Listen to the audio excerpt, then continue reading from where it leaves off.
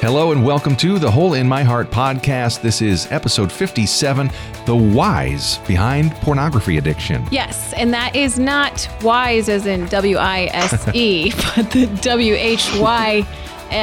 So we're going to look at behind the whys behind pornography addiction, exactly as the title says. But my name is Lori Cregan. We're coming at you from Grand Rapids, Michigan, and I'm the executive director of Hole in My Heart Ministries, and we seek to speak at the intersection between the gospel and sexuality. And we love doing this podcast, and I am here with my husband, Matt Krieg, who's a licensed therapist. Hello. I feel like there should be some sort of other random factoid about random you. Factoid. And Star Wars aficionado. Star Wars and Argyle collector. He is wearing Argyle. I think that, again, that's you look in the mirror and you're like... That is the therapist look. Yeah. It's your superpower. As well as radio host extraordinaire. Oh, my. And puzzle builder of Star Wars things, too. We got that for your birthday. Yes. How's that working out for you? It's just waiting for me to have a free Saturday. To build Yes. a model of the Millennium Falcon. And R2-D2. And R2. And I think We're this so generous. Saturday is the day. Okay, I can't wait to see. Yep. But we have a great episode for you today with Jay Stringer. Jay is a licensed mental health counselor and ordained minister who wrote the recently released amazing book, Unwanted is what it's called. You want it, this book, even though it's called Unwanted. And it's called How Sexual Brokenness Reveals Our Way to Healing. Welcome, Jay. Thank you so much for having me on the show. It is an honor and a thrill to be here. We're so glad to hear you. And you're coming from Seattle. You're talking to us through the old Skype line. Seattle, Washington. Is it raining per usual? No, it is beautiful right now. All of the leaves are turning, a little bit of sunshine in the sky, but tomorrow that will all change. I think we get about a quarter of an inch or a half an inch of rain. Oh, my word. So we are about to head into our very, very miserable season. Oh, man. Well, it's good. There's therapists like you all around. Indeed. Yeah, speaking of therapists, your book was so good. I really just so enjoyed it. And Dan Allender, which if any of you guys study shame or work on sexual brokenness or specifically sexual abuse, he is kind of the authority, the Christian authority on that. But he said of your book, without rival, the best book on broken sexuality I have ever read. Which, I mean, that's got to feel a little bit good to hear that. I know. Come on. I was not expecting. I was like, did he really just say that about my book? Yeah. That is a remarkable endorsement. Seriously, Yeah. I couldn't believe that. Well, I really want to dissect the entire book with you, but we only have 45 minutes. So we're not going to focus on all of broken sexuality, but we are going to focus on pornography addiction and on some of the whys behind it, which really opened up my eyes. And I can't wait for especially Steve and Matt, who have journeyed through some of this. Yeah. And we've been honest about that on this podcast, just to hear some of your thoughts. But Yes. before we do that, we're going to get into the question of the week from last week, which was, which of your personality traits would you like to change, or which took you like a minute / a year to accept? Jay, we'll start with you because you're new, so go to town. Did my wife email you to have you ask that question? No. So my wife and I were actually in Phoenix this weekend, our first solo trip away from our kids on an airplane since they were born. Wow. And so we were talking about some this is going to make us sound like we talk about this stuff all the time. We don't, but we were talking about kind of depth psychology.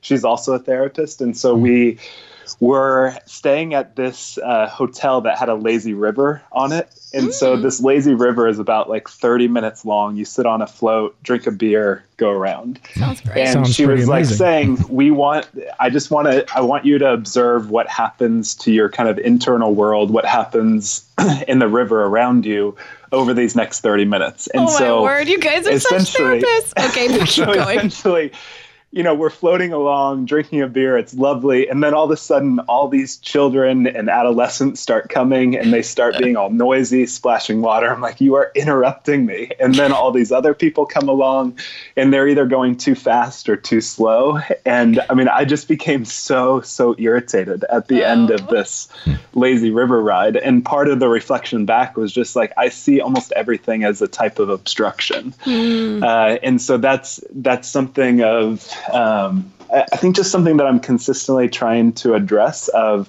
because I see a lot and feel a lot and I'm pretty sensitive overall, that also has a shadow side of just, I find myself fairly irritated when things don't go as I want them to go. Totally. So I think that's what I'm trying to sort out, is how do I be kind of embrace that there's a dignity to sensitivity and to understanding, but there is a shadow side to that is a pretty irritable self in the midst of there too. So, thank you.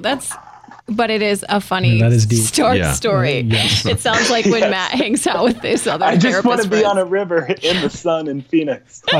Alone. And not be alone. Yes. And then there was one point in the river where you go underneath this bridge. It's like this beautiful safe haven away from the sun. There was no kids around. And then I was like, this is exactly what I wanted the river to be. And then you go about like another 30 seconds and then you're in some strange Western kitsch town that they've constructed. Like, what just happened? Just totally ruined the vibe. Oh my word. How about you, Matt? Well, so personally, I would love if I could multitask better. Because I am terrible at multitasking. I become hyper focused on things and can just like live in them for a long time.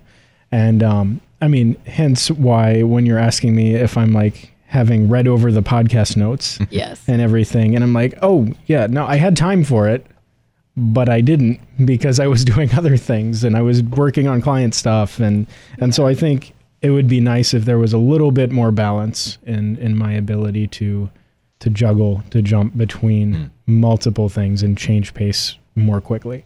I do love that about you in some ways, because when you're with our daughters, for example, you're very present, like you're with them. So that's something I admire about you, but I can see you maybe wanting to multitask it's a little better. It's not good when I, haven't checked my email for 4 days and someone has reached out to get help for something. And I'm like, sorry, oh shoot, people. I was with my family. And I was with my daughters for Sunday and sorry, and so, I definitely wish I could get better at it.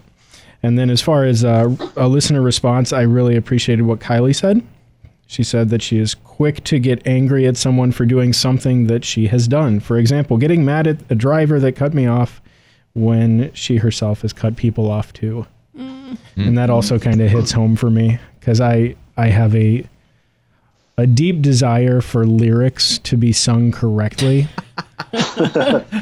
Yet I am the chief among people who will usurp songs and insert my own lyrics for my own personal pleasure. And I don't know what that's about, but I apologize to anyone who has heard me do that and also heard me get mad at them for not saying the lyrics right. Our 4-year-old was singing a song wrong, and he's like, it's really bugging me. And I'm like, she's 4.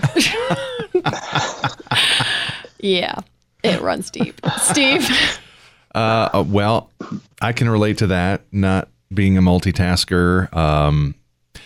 This is personality traits, right? Not character flaws. So we're not going to talk about my, Enneagram 9, so lazy, but we'll talk about that in a different We'll make peace with that.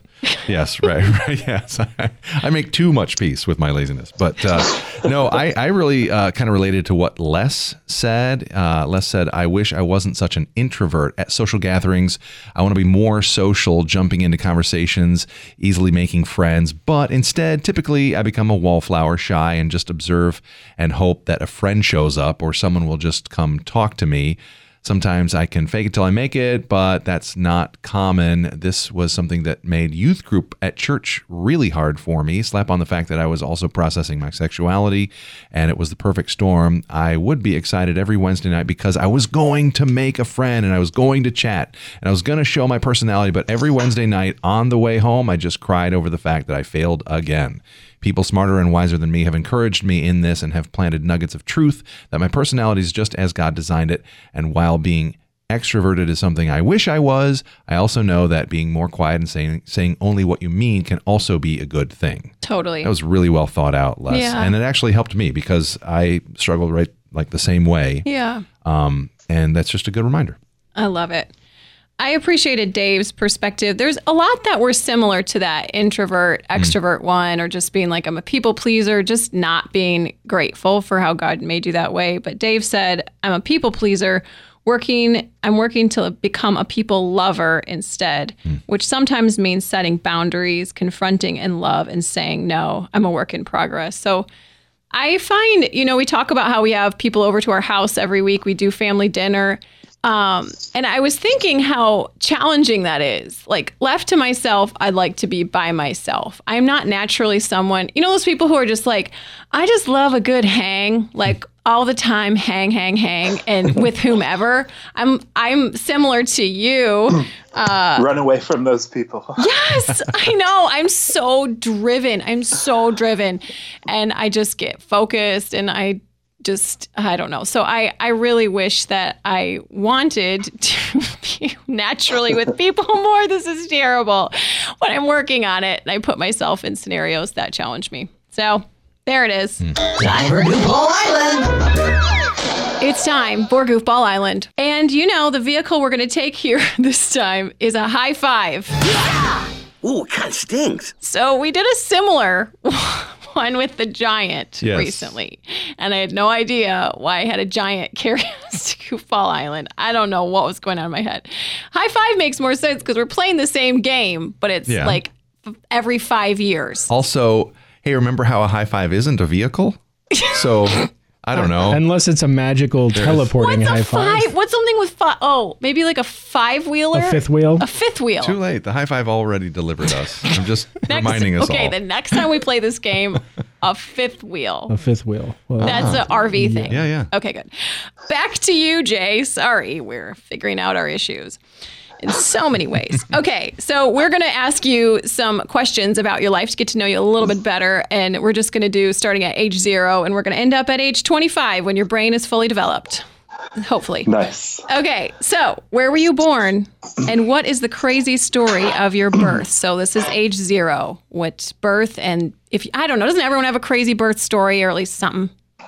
I was born in Willingboro, New Jersey, just on the other side of the river from Philadelphia, while my dad was in seminary. Okay. And I have not. I need to ask them if there was a crazy story associated with my birth. Okay. All I have heard is that I had very large shoulders. Mommy would remember that. Yes. That's exactly. Good. That'll pass. All right. What was your biggest fear at age 5? I would probably say being left in a grocery store. Oh, no. I have these. I grew up on a Air Force base, and we lived in Washington D.C.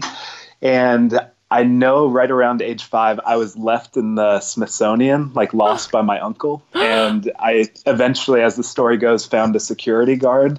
And then I can remember from that day forward, just like always wanting to be really aware of where my mom was and just having like those limbic freak out moments of, where's my mom? I'm in a grocery store. I can't find her. Is she going to be there after practice? So there was a lot of fear of being left at 5.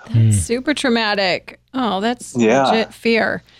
All right. At age 10, what was your favorite TV show?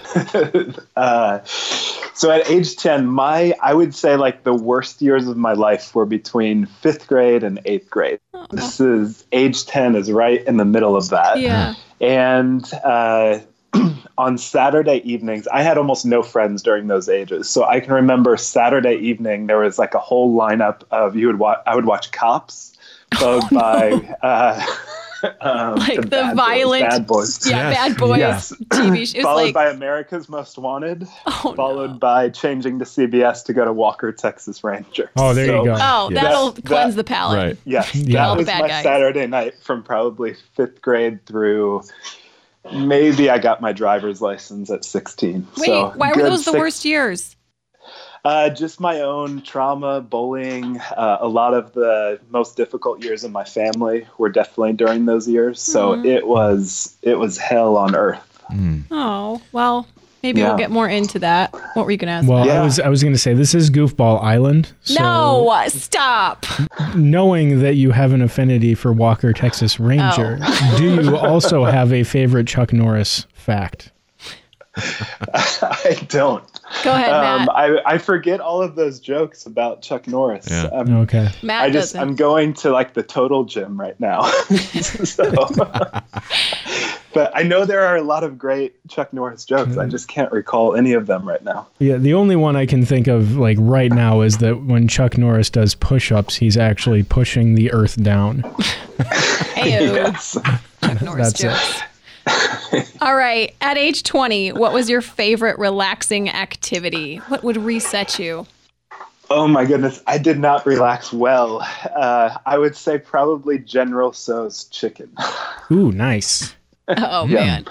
That was like I would get done with classes. That was probably my junior year of college, get done on Thursday nights, and then swing by the Chinese joint to get General Tso's. And that was kind of the peak of relaxation for me. I love it. Unfortunately. So I can't count. So we forgot to do age 15. What was your dream Yes. job at 15? Dream job at 15. So my mom is the oldest of 7. So I have 4 uncles, 2 aunts. And almost all of my uncles, I believe, were in the Air Force at one point. And then many Wow. of them went into kind of Delta Team, Special Forces, reconnaissance work of stuff that they would, anything that became declassified, they could tell us stories. So I grew up, especially right around those years, hearing these stories from all around the world of how my uncles were around the fastest boat, the fastest communication. Just a lot of the stuff that became declassified military history was just phenomenal to listen to. So being a very high introvert, there was something about being kind of like some SEAL team member or something at 15 that I always thought that would be an amazing job, to have no one know where you're at any time, and yet doing something that was shaping history. Yeah. So Yeah. Much like Chuck Norris. Yes. I know. And if you know me since my brain is fully developed, I have gone away from television and military reconnaissance fascination. But So speaking of that fully developed brain, at 25, how developed was it? Yes, that is my oh question. my goodness, not developed. I still feel like it's developing. But I mean, I think there was I felt a radical shift around 30 in terms of just how escalated I could get, things that I felt like more peace about who I was as a person. But I mean, I think that that's so much of what we see in the world today, is so much of the just even issues around the Me Too culture, sexual assault, drinking. So much of what happens in our world with regard to those issues happens, right around puberty, adolescence to 26, when the brain is very much developing. So, I mean, I think mine was not very developed. And I think part of what we're seeing culturally as well is we are not preparing men and women to be in our bodies and in our brains very well during some of the most significant years of our life. So. Yeah, that's right. Well, I'm looking forward to getting into more of that right now at the heart of the matter. So, Jay, the reason that we do this podcast is to talk about how the gospel is good news for everybody every day. And so we ask every guest who comes on to share how and when was the gospel first good news for you, and how is it still? So I grew up as a pastor's kid. And so much of what I would say a lot of my faith journey was kind of two-stepping between being a pretty faithful, good kid, and then also kind of feeling like I had this secretive dimension of my life. And so that could be related to not only my own pornography involvement, but also whenever women would find life outside of me, I would often feel a lot of the life leave me and become pretty angry and escalated. And so I would say that there were different points within college and grad school where just a lot of the debris of my relational life was something that I really needed to see and name for the first time. And that was just a really humbling thing to get a sense of. So much of the Christian life that I had developed was I could talk about something that was difficult or traumatic that had happened to me, as long as I had in some ways, a dogmatic story of redemption to follow. Like I could say, I was really sad in middle school, but then that was also the context that I knew the gospel for the first time, and kind of looking out the window on a school bus after I had just been bullied and called donut, and having a sense of the Spirit of God with me. So I could tell something of that story, but I could never really enter the heartache of that boy on the bus and some of the trauma that he knew. And so I think it was a lot of what I went through in my early 20s that really gave me a sense of there's not just something about trauma that has happened to me. There's also something about my own brokenness that's now impacting the lives of those around me. And that was just a really significant period of saying, I'm not whole. And as my kind of professor, Dan Allender, he said something along the lines of, if you name resurrection without first articulating and entering death, you trivialize something of the cross. And so during, my really formative theological years, I was into just really dogmatic Reformed theology, the deader, the better. We were in small groups that tried to read all of Luther, Calvin, Edwards, and just having like a profound sense that I did not know how to really connect honestly to a lot of the brokenness in my own life and a lot of the relational debris. So I would say it was just a lot of the context of my own failure and heartache that really helped me to understand the gospel. So gorgeous, which is so strange that we can use words like that when talking about such pain and suffering. But just when you see that light and honest light, like not what you said, how, okay, yes, I was bullied, but I am a champion. But to honestly reflect is just so beautiful. And I'm guessing, just from pieces of your book and some of what you just shared, that the ongoing good news of the gospel probably continues this conversation. Is that accurate? Yes, absolutely. Yeah.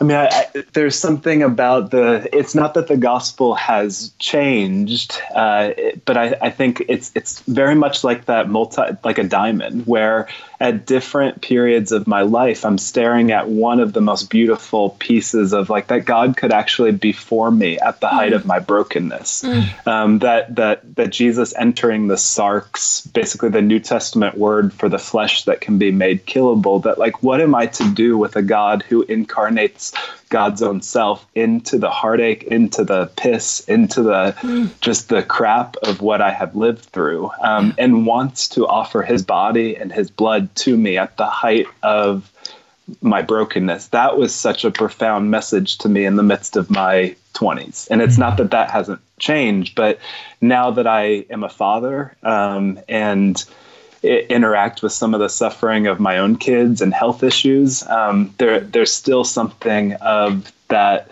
message that I would say is shifting, of that God is very much for me and pursues my life with a type of love and curiosity about who I'm becoming. So I think that just different events that I go through are very much shaping my understanding of the gospel. That's just, again, gorgeous. So this book you wrote helped me so much to understand a deeper level of people who wrestle with unwanted sexual behavior. And so I wrestle with my own version of unwanted sexual behavior, just sexual brokenness. But I have had I've had a difficult time always understanding the mind and the heart behind specifically men who wrestle with pornography addiction. And I've talked about on this podcast just some of my own hypocrisy and how I can give women a lot of grace because I'm like, well, they're emotional and I can understand some of the whys. But for men, I've had this bias. And so I've been really studying it and just walking with Matt and walking with other men who've wrestled with understanding the heart behind it. But your book helped to clear off another layer for me of some of the whys. So glad to hear. Yeah, thank you. And so I'd really recommend it, to wives and husbands, if your spouse who's wrestling with pornography addiction, I think it would really help. But then if you yourself, it's such a graceful tone and just helps to walk you through your wrestling with unwanted sexual behavior. So why did you write it, Jay? Why did you see a need for this specific book? Where does it reach that you didn't see books on this specific piece? Yes. So as a therapist, men and women were arriving in my office with almost no understanding of what freedom from unwanted sexual behavior was all about. So if they grew up in the, purity movement or had ever read some of the more, let's just call them infamous books around the topic. Yeah. They were encouraged to bounce their eyes, to slap a rubber band around their wrist in the midst of having a lustful thought, maybe in some ways get accountability devices installed on their computer monitoring devices.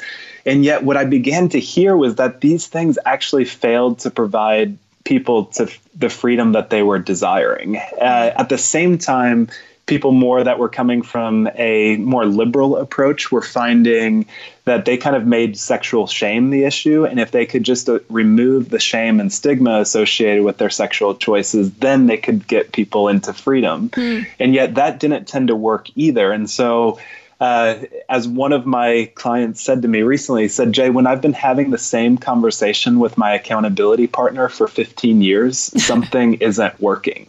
And so most of the predominant approaches out there are all very lust-centered. And again, I would just call that very antiquated language that's not addressing the robustness of what's happening to men and women in pornography. And so we can't transform something that we don't actually have any language to name that it even exists outside of lust. And so as a minister, as a therapist, one of the things that I think we can do to be most faithful to the human heart is to ask the human heart questions.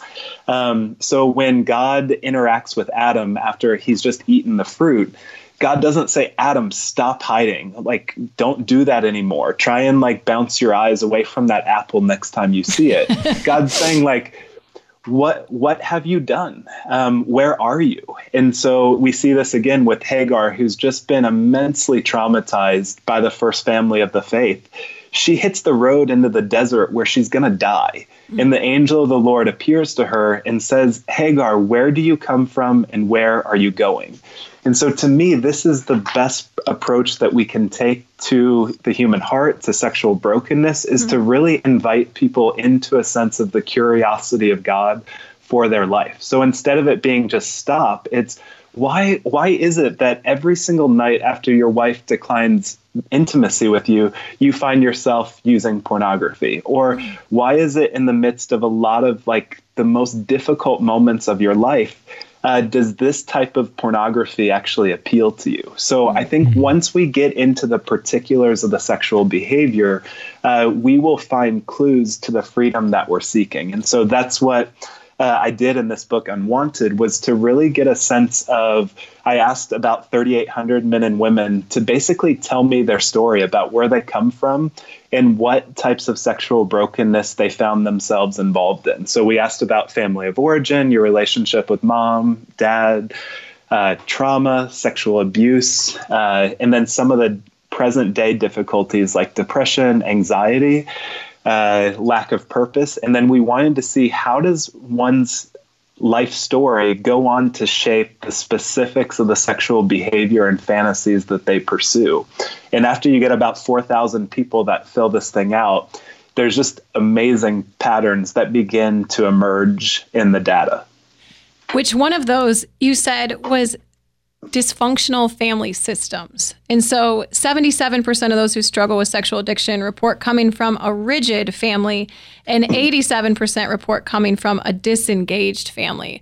What's that mean, and why is that important? Sure. So that's actually Patrick Carnes' research from his, I believe that's in Out of the Shadows. Yep. And one of the things I think we have to talk about when we say pornography is if you were to just imagine two rivers coming together, where those two rivers come together is basically the confluence or the conflux. And that's where the current of the river is going to be the strongest. And so part of what I would say is happening in pornography is that we have something called lust and we have something called anger or power, entitlement, whatever you want to label that second river. And what's happening in pornography is not just escape. It's not just lust. It's not just some sense of, I want to get rid of all my problems. There's also a type of anger. There's a type of power that says, give me a world where everything is under my control, that there's no failure, that there's the ability to get what I want when I want it. And it's really in that intersection that so much of our lust and our anger is playing out. So I say that just because if we go back then into rigid and disengaged family systems, I would say that a rigid family system is basically, this is like the classic family that's very authoritarian, very rigid, lots of rules and regulations. So if you get a bad grade on a report card, you could be grounded, you could be spanked for that. And what happens in this type of family is you're watching the hypocrisy of your family. So you're watching your dad be a deacon, an elder at the church, or on some board. And yet when he comes home, he's completely checked out. Or if you get on his bad side, he'll shame your mom. He'll try and intimidate you. And so when you grow up in this type of family system, the response to that is actually a really healthy human emotion, which is anger of, this is not the way that life is supposed to be. And so when we grow up in rigid families, we feel anger. The other type of family system is disengaged. And this is the type of family that maybe it's a single parent family. Maybe it's something that they are a latchkey kid. They're left home quite a bit. And so these are the men and women that often go through life roaming, kind of scanning the world to see if someone will actually love them, if someone will be attuned to them. And so what I would say that the seeds in that type of family system are lust. And so we want belonging. We want to be included. We want to know that someone will actually pursue us when we're feeling heartbroken. And what our family system script told us is that no one will actually be around for you. And so what you need to do is actually begin to maneuver your way through life in such a way that you can find something of that love, something of that oxytocin, something of that affection and that gaze that you've been missing. And so what ends up happening to a lot of adolescents is that pornography actually gives them a place to actually play out so many of those lust and anger themes of there's something about the pleasure, the arousal associated with dopamine, ejaculation, masturbation, pornography that gives us a sense of escape, gives us a sense of connection, even to a device or to a magazine. Yeah. But then it's also something where we can begin to play out something of our own anger about life not working out the way that it's supposed to. Because then we can take all of our anger, we can take all of our disappointment in our mom and our dad and our friends and actually play out needing to see someone else be subordinate or to serve us in the midst of what we're experiencing. Wow. That I think people are going to need to listen to a couple times and or get the book because it's worth it. Because you dive really deeply into that and give some really helpful stories, which again, just help me to be like, oh, okay, another layer torn off so I can understand the heart and the mind and the history behind people that I love and care about. So yes. Abandonment plays into that. And this, I just keep thinking about these statistics about how few people are really told a good, healthy sex talk. And so men and women who struggled with unwanted sexual behavior had parents who were either silent or unhelpful about conversations related to sex. And so I'm going to throw a few stats at y'all, but these are important. 50% of moms did not talk to them about sex at all. 60% of dads did not talk to those who struggled with unwanted sexual behavior. Dads didn't talk to them about sex at all. Only 8% had genuinely helpful conversations with mom, and only 5% had genuinely helpful conversations with dad. Why are these conversations and why are these statistics so alarming? I know, isn't that just astounding? I mean, every time I see that, I'm like, what? 8 and 5%, yeah. Yeah. And so, I mean, I think part of what we have to begin to name is when we don't talk about one of the most beautiful and sacred dimensions of who we are, what ends up happening is people begin to associate shame with that. And so just because your family didn't talk about sex, I would say that that's actually saying something about sex. So I think we have to begin to say that whether it was the sex talk, which we know from the research, those are not terribly helpful either. Some of the best research out there would say don't have one 100-minute conversation with your kids about sex, have 100 one-minute conversations with them about sex. So it's just woven into kind of day-to-day life of this is what our bodies are. So you're going to be 13, 14, 15 years old. Do you know what testosterone is going to be unleashed in your body that you're going to feel sexual about anything and everything? So we need to begin to prepare people, and especially our kids, so much better than we have up until this point. And so if we're not talking about it, and then we go through adolescence and we feel arousal, we discover our penis or our clitoris, and yet no one is actually naming that those parts of our body exist until some wedding day, we're going to begin to associate that silence with a type of shame that it's not actually helpful or effective to talk about this. And when things go into secret and they go underground, they can't mature. And so, I mean, that's so much of what we see, I think, playing out culturally, especially in Christian circles, is that if we've had no language to talk about our sexuality, how is it possible that we can really allow this beautiful dimension of our life to be understood, to be matured? Because most of us are very committed to silence with it, when the reality is so many of us are struggling with sexual brokenness, be that the use of pornography, a lot of fantasies about affairs. About a third of all marriages will encounter them. So again, we need to begin to break some of the silence up, to begin to say, because we are made in God's image, we are sexual, and that is a beautiful, stunning thing. And yet, because evil cannot destroy the glory and goodness of God, evil will then go after that which most reflects God's glory and image, which is, of course, our sexuality. So the way that evil works is to steal, to kill, to destroy, and also create homes with profound amounts of silence around our created goodness. I'm like saying prayers in my own heart, like, God help me as we raise our daughters, just to do that well. And I appreciate that. The whole language around it, and how can we have those 100 1-minute conversations, and how God, he designed this beautiful thing, and so of course the enemy wants to destroy it. Yeah, well, and I think that family response, you can also see that reflected in the church's response, where the only places where sex or pornography or anything is talked about is if you have your particular men's group, or you have your particular group that's there to talk about sex or LGBT issues or whatever. And it's like, whenever anyone is, every time we've spoken at a church, they've always put this, like the disclaimer in the bulletin to let parents know, like, hey, your kids might not want to listen to this one. And I don't know if it's like intentional. Obviously that putting it in there is intentional, because, you know, parents need to be aware of what's going to be happening, but there is this sense, it's almost like this unspoken sense of, we're going to talk about something shameful. And then that causes people to either tune out or be fearful of what's going to be said. So well said. Yep. And then if you are struggling, the meeting is in the basement, or the meeting is kind of like some out in Portable Sea. Yes. You talk about 6 core experiences of unwanted sexual behavior, and one of them is futility, which I thought was very powerful, because we see this often in people we're walking with. And Matt, I think you've named this quite often.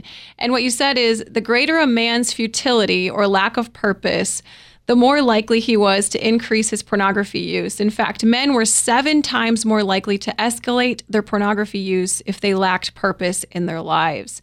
And then you give this really interesting scenario that happened during the Warriors and Cavaliers game. Can you talk about that? Isn't it fascinating? Yeah. So there's some research out there that basically says that pornography may be the best metric that we have for cultural attention. So you can actually tell what we're doing as a society based on how many people are on pornography in any given city. So one of the leading porn sites actually tracks all the metrics of people's porn use. And one of the things that they found during the 2017 finals between the Warriors and the Cavaliers was that pornography was down by a couple percentage points in both Cleveland and in the Bay Area. So I think there was at one point in Cleveland, it's down about -6%. But then when it becomes really, really clear that Cleveland is about to lose the game and therefore the NBA Finals, pornography increases by about 34% to plus 28% after the game is over. And so one of the things that we're finding is that you can actually measure cultural attention based on porn use in our world today. So I like to factor a lot of this into just even the average American watches about 4.5 hours of television a day. Wow. And so I think part of the thing that pornography, television, Netflix is revealing to us is that we are struggling immensely with a type of futility in our life that we don't know who we are. We don't know what we actually want to get out of this life. And maybe we have some goals and aspirations, but at the end of the day, we know that it takes so much work just to be able to get there. There's going to be a better book written on sexuality. There's going to be a more successful podcast. Mm-hmm. And so after you go back to that sense of what do I do with this sense of futility in my life, most of us don't have a great answer. And so one of the things that happens for men is that if you're dealing with futility and a lack of purpose, you will increase your involvement in pornography by a factor of 7. Wow. So one of the ways that I think about this is even like the language that Genesis 3 uses for the curse for a man is basically thorns and thistles, that every single thing that a man does is eventually going to return back to dust. And so I think especially as men, and the curse of what it means to be a man is that everything I do is going to be full of kind of sweat. It's going to be full of futility. And one of the reasons why pornography becomes appealing is that it creates this arena of life where there's nothing else required of me. I can get exactly what I want when I want it. I can put in any search. I can look up any celebrity. I can look up anything that I desire, and that thing will be there ready on demand to serve me. And there is nothing like that on the planet. Wow. And so I think that that's part of what this whole kind of issue of pornography is revealing, is that most of us as men have, and I would say women as well, we have so many squatters that are showing up in our life because there's an unlived house. There's not a sense of vitality and purpose within us. And so if that's an empty, hollow house, there are going to be squatters in the form of alcohol, in the form of television, in the form of pornography. And again, I'm not saying that there's anything wrong with alcohol or television, but that profound sense of if I am empty inside, something is inevitably going to fill that space that at the end of the day doesn't bear beauty or honor. Yeah. So what can we do, Jay? We're sitting here feeling futile. What would you say if someone was listening, they're like, ugh, like they're just getting hit on all sides and recognizing some connections and wondering about, something from their childhood and maybe that's why, like, what can we do today? Yeah. So, I mean, a couple things. One of the primary features of this book is to really invite people to listen to their lust. And what that means is that all of us have, in some ways, an arousal template of things that we find sexually stimulating to us. And so one of the things in the research that we did was looked at what are some of the predominant sexual fantasies that men and women have. And one of the main ones for men had to do with wanting to see a college student, a teenager, someone that was younger than them, someone with a race that suggested to them some level of subservience. And so we wanted to know if that was your sexual fantasy, what did that actually say about you? And what we found was that these men were much more likely to have a strict father. They were dealing with high levels of futility in life.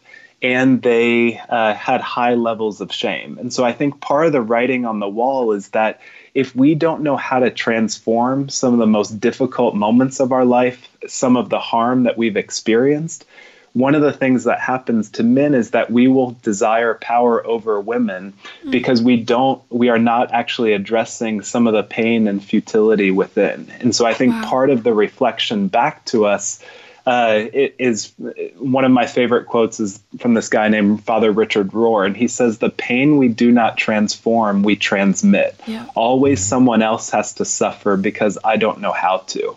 And so to me, that's one of the big things that we need, especially as men, to do is to turn towards our unwanted sexual behavior and recognize that there's a lot of pain, a lot of harm, and a lot of entitlement that reveals. And we need to be able to have the integrity to confront and to regulate our own emotions and disappointments in marriage and life without sexualizing them, without creating debris in our marriages, without creating just a demand for the subordination and objectification of women. Because if we're not attuned to our own hearts and our own story, we're inevitably going to drift into a type of sexual story that actually wants someone else to be subordinate to us. So the first thing I'd say is just we need to listen to our lust and see what that actually says about us. And the second thing I would say is that we need to really begin to turn towards our shame. One of the things that we found in the research as well is that if you actually pursued someone to talk to, you would see a 22% reduction in unwanted sexual behavior. Wow. Now, that was really effective for some people, but it often still put them in the same ruts of I'm pursuing accountability and yet I'm still struggling. And so I think part of what we have to recognize is that shame is not just something that we feel in response to our unwanted sexual behavior. Our shame about who we are and what we've chosen is actually something that also drives us to it. So if I'm feeling like, what I talked about with General Tso's, I have nothing against General Tso's chicken. But for me at that point in life, I was an obese, I would say more obese college student. And I did not like my life. I hated my body during those years. I hated the life that I was living. And I felt so much shame about who I was. And the way that I would pursue food, pornography during that time actually reinforced the judgments that I was holding about myself. And so to me, that was a really significant place of change that happened to me. Brian moving out to Seattle was why is it that most of my unwanted behaviors actually just reinforce the core beliefs that I have about who I am? And so that was a really significant season of life to not just get a sense of the pain and not just get a sense of how my story was increasing it, but to be able to have the integrity in the moment to say, I don't like who I am. I'm not fond of this life, this body that I've been given. And I'm very, very susceptible right now to begin to pursue any type of behavior that will actually just convince me that that's exactly who I am. And so there was a lot of change, I would say, in my life when I began to learn how to regulate disappointment, to bring kindness and soothing in the form of a bath, in the form of even essential oils that would actually bring smell and scent to me. So I think part of the solution is that we don't need to become less sexual or sensual. We actually need to begin to pursue behaviors and activities that bring our body more alive. And if we can do that, that means that we are being kind to ourselves. And so that's the language that Romans 2:4 uses, is it is the kindness of God that leads to change. And so if we're really wanting change, what does it mean to not condemn ourselves for our unwanted sexual behavior, to not hate ourselves for our sexual story, but to actually be kind about how it in some ways makes a lot of sense given the life that we've had? And then how do we begin to pursue self-soothing in a way that isn't about dissociating, isn't about consuming or using another person in our fantasy life?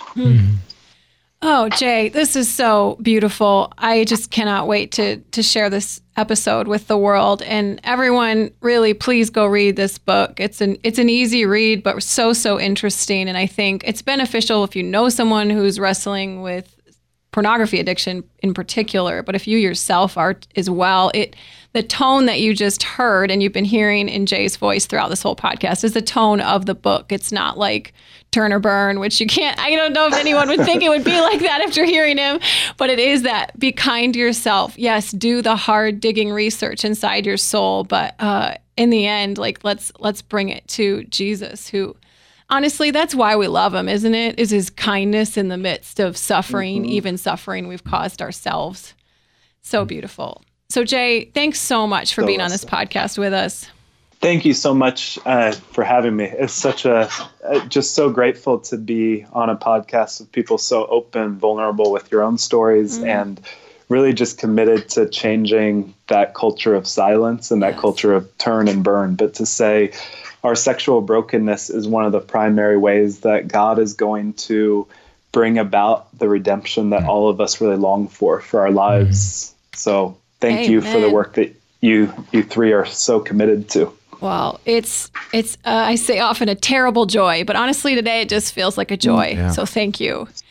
For those of you who are listening, just thank you for being a part of this podcast family. And our question of the week for next week is decently benign, but what are your top 3 favorite movies and why? We haven't talked about movies in a while. Steve's eyes just bugged out because I don't know how you're going to pick 3 is my guess, but I do want to hear them. And so we just would love to hear from you. You can email us at podcast@himhministries.com, or you can hit us up on the podcast episode page, or just friend me anywhere on Twitter or Instagram or Facebook, whatever. Just hit me up and I'll answer you. I do need to say, Matt, you made a call out recently for Cousin Mose to write to us, and one of our friends posed as Cousin Mose from The Office. You did. I think that was Steve, from the episode with Angela. Wrote a comment with some of our friends out on the east side of the state. They wrote a note. It was just hilarious. I'll send it to you. So that's on our podcast episode page on himhministries.com. For those of you who listen and like what we do, we just love for you to share this podcast, review it on iTunes. We just really appreciate and read them all. And just for those of you who are wondering what we do at HIMH Ministries, a piece of it is equipping the church to walk well alongside our LGBT friends. And so we do some of this equipping, and it's all under the gospel message. And so we really just want to teach just to take the beautiful theology and how can we walk next to our friends while holding to a historically Christian view. We are going to link up to all the Jay Stringer things. And so if you want to connect with him, again, go get his book. It's called Unwanted. So thanks again, Jay, for being a part of this. Thank you so much. And for all of us here at the Hole in My Heart podcast, we will see you next week.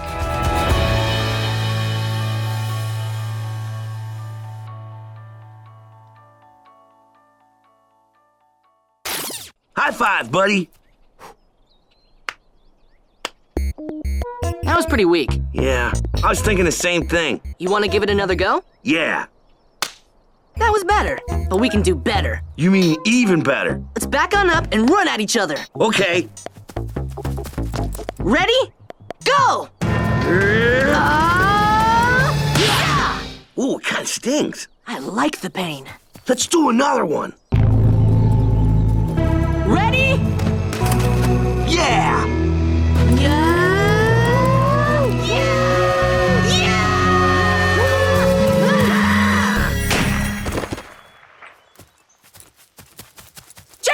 Yeah? I know how we can do the most ultimate high five ever! You've gone crazy mad with power lust, and I'm loving it! You ready to do this, dude? I've been ready this whole time, dude. Just waiting on you to say when you're... Super ultimate high five, go!